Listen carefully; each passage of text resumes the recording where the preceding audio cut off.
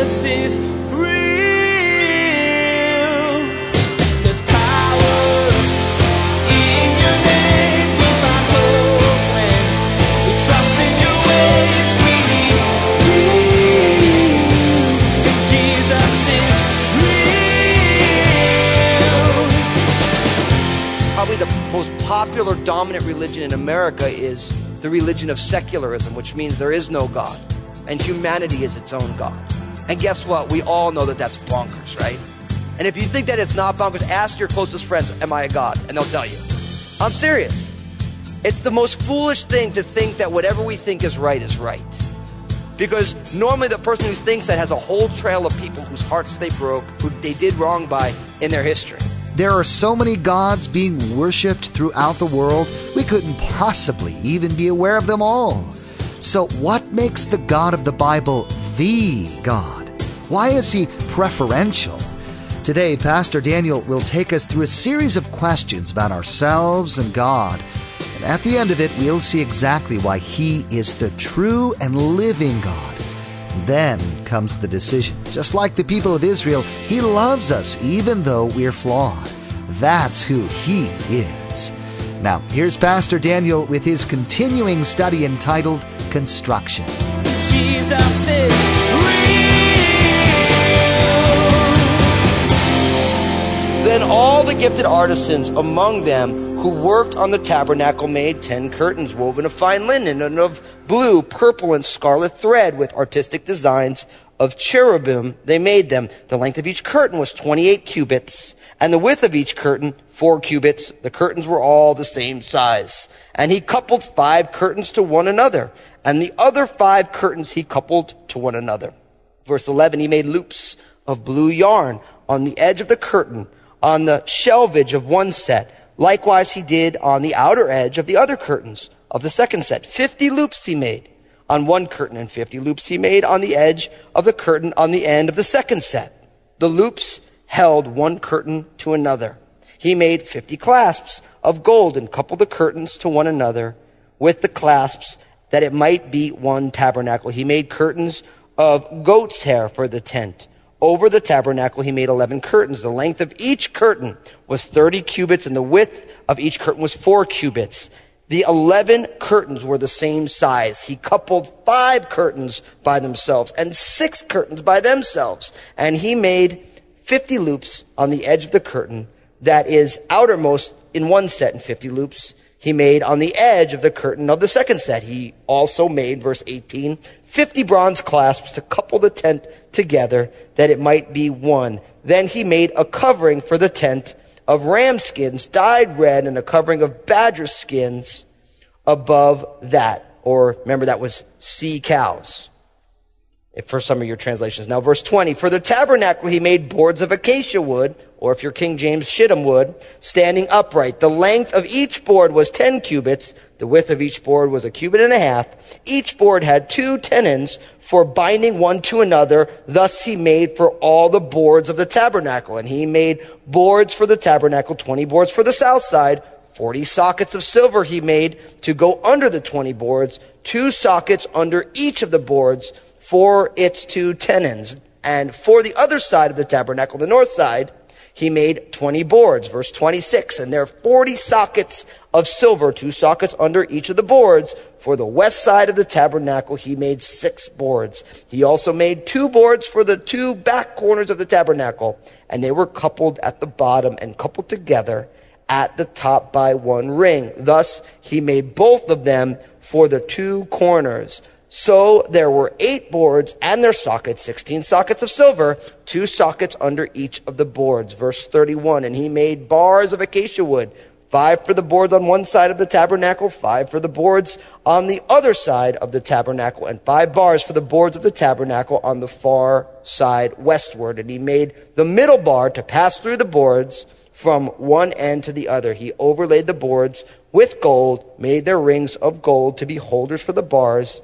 and overlaid the bars with gold. And he made a veil of blue, purple, and scarlet thread, and fine woven linen. It was worked with an artistic design of cherubim. he made for it 4 pillars of acacia wood and overlaid them with gold, with their hooks of gold, and cast 4 sockets of silver for them. He also made a screen for the tabernacle door of blue, purple, and scarlet thread, and fine woven linen made by a weaver, and its 5 pillars with their hooks, and he overlaid their capitals and their rings with gold, and their 5 sockets were bronze. Can I get an amen? Amen. Now, all of this is in exact fulfillment of Exodus chapter 26, verses 1 to 27. Now, a couple things that we had talked about with the tent. Remember, everything on the inside. Remember, as we got towards the end of this section, the inner curtain, verses 35 to 38, the tent had 2 compartments. It had the holy place, which was the larger area, and then there was a veil, and then there was the Holy of Holies, which was a special place that only the high priest was allowed to go one time a year on the Day of Atonement with an offering of the blood sacrifice. So the entire tabernacle, the only people who could go into the tabernacle, the holy place, was people of the priestly tribe.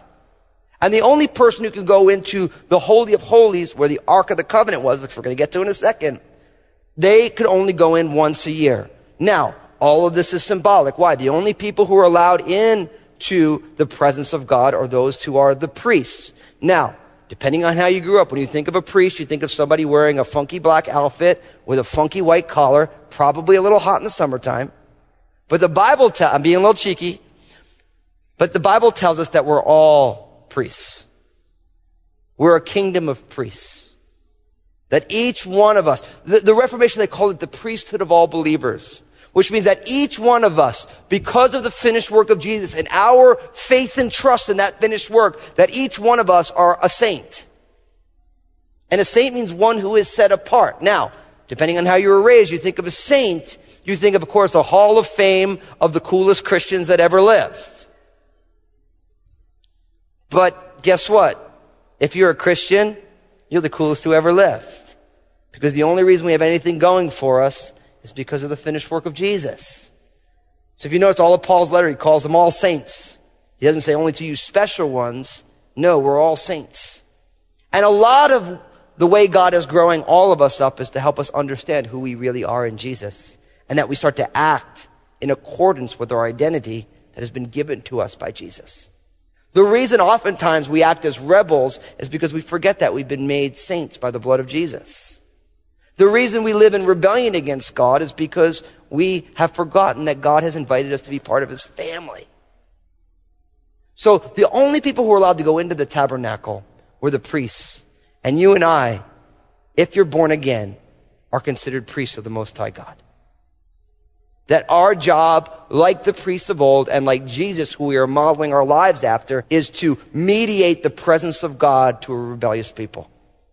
That's why Jesus said in Matthew 5:16, let your light so shine before men that they'd see your good works and glorify your Father in heaven. That's a priestly function.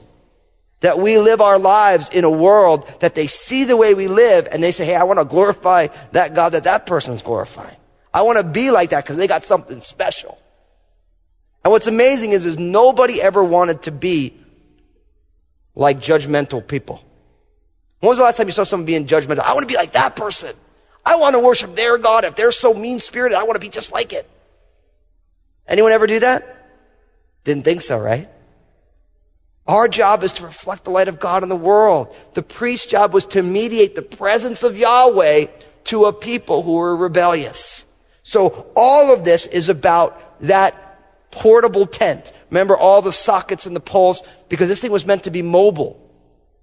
They were going to move around until they settled down. And ultimately, the tabernacle, this tent, was going to be replaced by a long-standing structure, which is called the temple. We call it Solomon's temple, the first temple.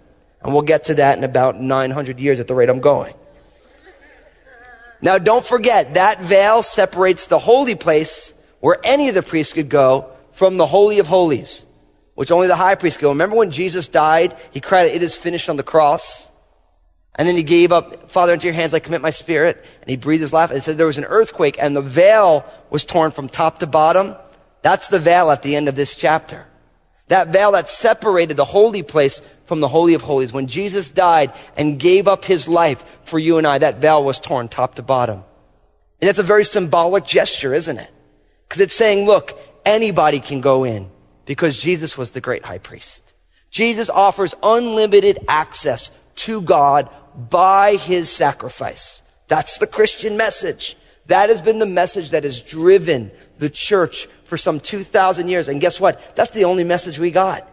That God loves us enough to send his own son. Now, I realize in a group this size, with hundreds of people listening on live stream right now, people picking this up later, that there's some of you who think that there's another way. There's some of you who think, yeah, I know this whole Jesus thing and my friends are into it or my spouse is into it. I'm just kind of stuck listening to it right now. If you look at every world religion, right, and you assess what does it say about who God is and what does it say about what God requires of me, I believe that anybody who does an honest study will come to a settled faith in Jesus Christ. And here's why. Because you can break religions down into basically who is God. Right now, probably the most popular dominant religion in America is the religion of secularism, which means there is no God and humanity is its own God. And guess what? We all know that that's bonkers, right? And if you think that it's not bonkers, ask your closest friends, am I a God? And they'll tell you. I'm serious. It's the most foolish thing to think that whatever we think is right. Because normally the person who thinks that has a whole trail of people whose hearts they broke, who they did wrong by in their history. So a little bit of self-reflection takes like the me being a God, that doesn't work. And if you don't believe it, just ask somebody. And what's interesting is the people who believe that they're gods, most often they don't have anybody around them because nobody likes them because they think they're a God and they're really not. If you're here today, I should probably say this. If you do think that you're godlike, the reason that everybody bugs you is because you think you're God and nobody worships you. And when you think you deserve worship and nobody gives it to you, that is quite disconcerting, isn't it? So the reason you don't have people around you in close contact with you is because you want something that's not truthful or logical. They're not going to worship you because you're just as messed up as they are. So first, who is God? So you have secularism that says there's no God. Buddhism says that there's no God. There's no eternal creator God, right? So then your other option is that there is a God. And you have really two main options to that there is a God. One is that there's a million different types of God, which is embodied by Hinduism or the modern New Age movement, which that there's the God of the sun, there's the God of the sand, there's the God of the sea, there's the God of the frogs, and all the rest. Or, so you have multiplicity of gods, and this is a really like flyover version of this, or there's one true and living God. And most people would say, if there's a God of the sea, and there's probably one God who's God over everything. So you end up coming to monotheism. Now with monotheism, you have three religions. You have Islam, you have Judaism, and you have Christianity. In Islam, you have to make sure you don't ever eat any meat, you don't drink any alcohol, and you visit Mecca one time in your life. Now I'll be honest with you. If your God forces a vacation spot on you, probably not the Almighty God. Unless, of course, it's somewhere awesome. And then maybe, like if it's like, we all got to go to Kauai, we're like, yes, I'm worshiping that God, right? You guys know I'm off the rails. I mean, think about it. Is God preferential for one place in the world? The God who created everything? That you can only really meet with him in one spot? Don't think so. So that leaves you Judaism and Christianity. Judaism tells you that you have to keep 613 laws with everything, and because you fail at it, you need the sacrifice every year by a high priest. And guess what? They haven't been doing sacrifices in 2,000 years. So you have that, or you have God saying, look, I am so perfect and so righteous, and you are so not that, and you can never be that, then I'm going to send myself, my own son, to die on a cross for you, to do what you could never do. I'm going to live the life you could never live. I'm going to die the death that you deserved. And I'm going to conquer death because you have a death curse on you. And all you have to do is say thank you. And listen, when you lay it out in that way, it's a no-brainer, right? It's like, yeah. Because if there is a true and living God who is perfect, and we all realize that we're not, we have a major problem. And that's why the gospel is so important. The fact that God loved the world so much that he would become a man and live the perfect life and die, that's the message that we have. That's the message that we have. And what's interesting is the gospel message that God accepts you as you are, knowing that you're flawed, but loving you still. That's the greatest love in the world, isn't it?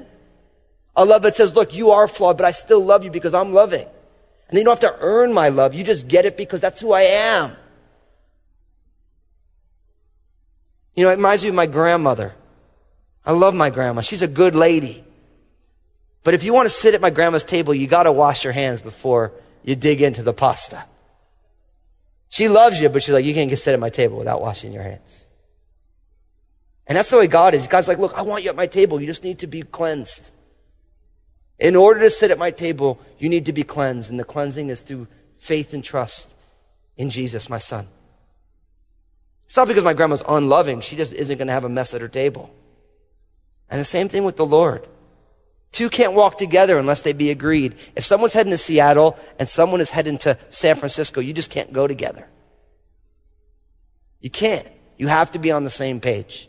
And in order for a flawed people to come into the presence of a holy God, either God needs to be made flawed or we need to be made holy. And God can't be God and be flawed. So we have to be made holy. And that is through the finished work of Jesus. And if you are here and you have never put your faith and trust in Jesus, I'm going to give you an opportunity to do it before the night's over. And listen, if you're not a Christian, you should be. You want to be. Because God will not be flawed for you, but he will make you holy if you trust in him. That's the gospel message. And if you're not here in the sanctuary, you're listening in another venue or you're listening online, you can get right with God right where you are. You don't need to be in a church to do it. You just need to say, Lord, I accept Jesus as my Savior. And I want to learn how to follow him and walk with him. That's all it takes. That's all it takes. And if you put your faith and trust in Jesus, you have immediate access to the presence of God. You get to come boldly into the Holy of Holies at every single moment because of who Jesus is and what he's done. That's what all this is about. That's what all this tabernacle stuff, this is what it's about. It's the forerunner, the precursor to God's ultimate work of forgiveness and tabernacling amongst us. Now, in chapter 37 now, we start getting, because now we have the big tabernacle structure. We have the tent. Now we get all the furniture. Remember when we did this, we talked about God's custom furniture. God knows exactly what he wants. So look at what happens. In verse 1 of Exodus chapter 37, it says, Then Bezalel made the ark of acacia wood. 2.5 cubits was its length, 1.5 cubits its width, and 1.5 cubits its height. He overlaid it with pure gold inside and outside and made a molding of gold all around it. Verse 3, And he cast for it 4 rings of gold to be set in its 4 corners, 2 rings on one side and 2 rings on the other side of it. He made poles of acacia wood and overlaid them with gold. Verse 5, And he put the poles into the rings at the sides of the ark to bear the ark. He also made the mercy seat of pure gold. 2.5 cubits was its length, and 1.5 cubits was its width. He made 2 cherubim of beaten gold. He made them of one piece at the 2 ends of the mercy seat. One cherubim was at one end on this side, and the other cherub at the other end on the other side. He made the cherubim at the 2 ends of one piece with the mercy seat. The cherubim spread out their wings above and covered the mercy seat with their wings. They faced one another. The faces of the cherubim were toward the mercy seat. Now, all of this is in fulfillment of Exodus chapter 25, verses 10 to 22. Now, remember, for you visual learners, there it is. Pretty decent rendition. Notice, it's a box. It's a box. There's these 2 poles. These 2 poles, remember, this is meant to be mobile, so every time they moved, they needed to be able to roll with it. Notice the mercy seat, the atonement cover, and then the 2 cherubim, or the angels, made of one piece with their wings touching. Now remember, I made this point. This gets placed behind the veil in the Holy of Holies. And everything in the Holy of Holies is meant to be pure gold. Remember I made the point that from the Holy of Holies, which is where the action is at, as it moves out, it goes from the most precious materials of gold And then as it goes out, then it becomes silver. And then once you get in the outer courts, it becomes bronze. Remember, I made the point that things are more precious in the presence of God. When you spend time in the presence of God, things are more precious. For those people who walk closely with the Lord, those times of suffering and trial become more precious. When you're on the outside, you're like, I just can't believe this is happening to me. Get rid of this. But when you're really close to the Lord, you're like, Lord, I don't like this, but I know you're doing a glorious work in me. And so suffering becomes precious when you're in the presence of God. And so this Ark of the Covenant, it's all gold, the whole thing, which was the most precious material there. Now it's interesting also that we find out that Bezalel made the ark. That was never mentioned before, but that's what we get, that Bezalel made this Ark of the Covenant. And again, that high priest would bring a blood sacrifice, a blood offering, and cover it and put it on top of the ark. Would put it on top of that mercy seat, that covering. Now, does anybody remember what goes in to that box ultimately? The 2 tablets of stone with the 10 commandments, a jar of God's manna that he rained down daily, 6 days for the children of Israel to eat, and ultimately Aaron's budded rod, which we're going to get to in the book of Numbers. Remember, there was kind of a rebellion against Aaron and Moses' leadership once again, and God said, look, I want you to take your walking stick, I want you to put it into the tabernacle, and whichever one buds overnight, because remember, walking stick is wood. So imagine if your wood started sprouting out leaves. Whichever one budded overnight, that is my chosen one. So think about the symbolism. God's law gets put into the ark. The manna from heaven, the bread gets put in there. And God's choosing of the high priest. And guess what? All of those are perfect pictures of Jesus, aren't they? Only Jesus kept God's law perfectly. It was in his heart, in his motivations. We all not there. Jesus, absolutely. Jesus said, I'm the bread. I'm the bread of life. I'm the bread from heaven. If you eat of me, you will never hunger or thirst again. Jesus is saying, I am the pure satisfaction. I am the heavenly manna. And then people all the time say, I will not have Jesus to be my God. I want to be my own God, or I want Buddha to be my God, or I want Muhammad to be my God, or whoever. Jesus was God's chosen one. If all the great teachers and spiritual leaders of the world, as it were, would be able to put their staffs, their walking sticks in the tabernacle, Jesus's would have budded. That's what it means. And all of that is in that Ark of the Covenant. So now, from there, look what happens in verse 10. It says, he made the table of acacia wood, 2 cubits was its length, a cubit its width, and 1.5 cubits its height.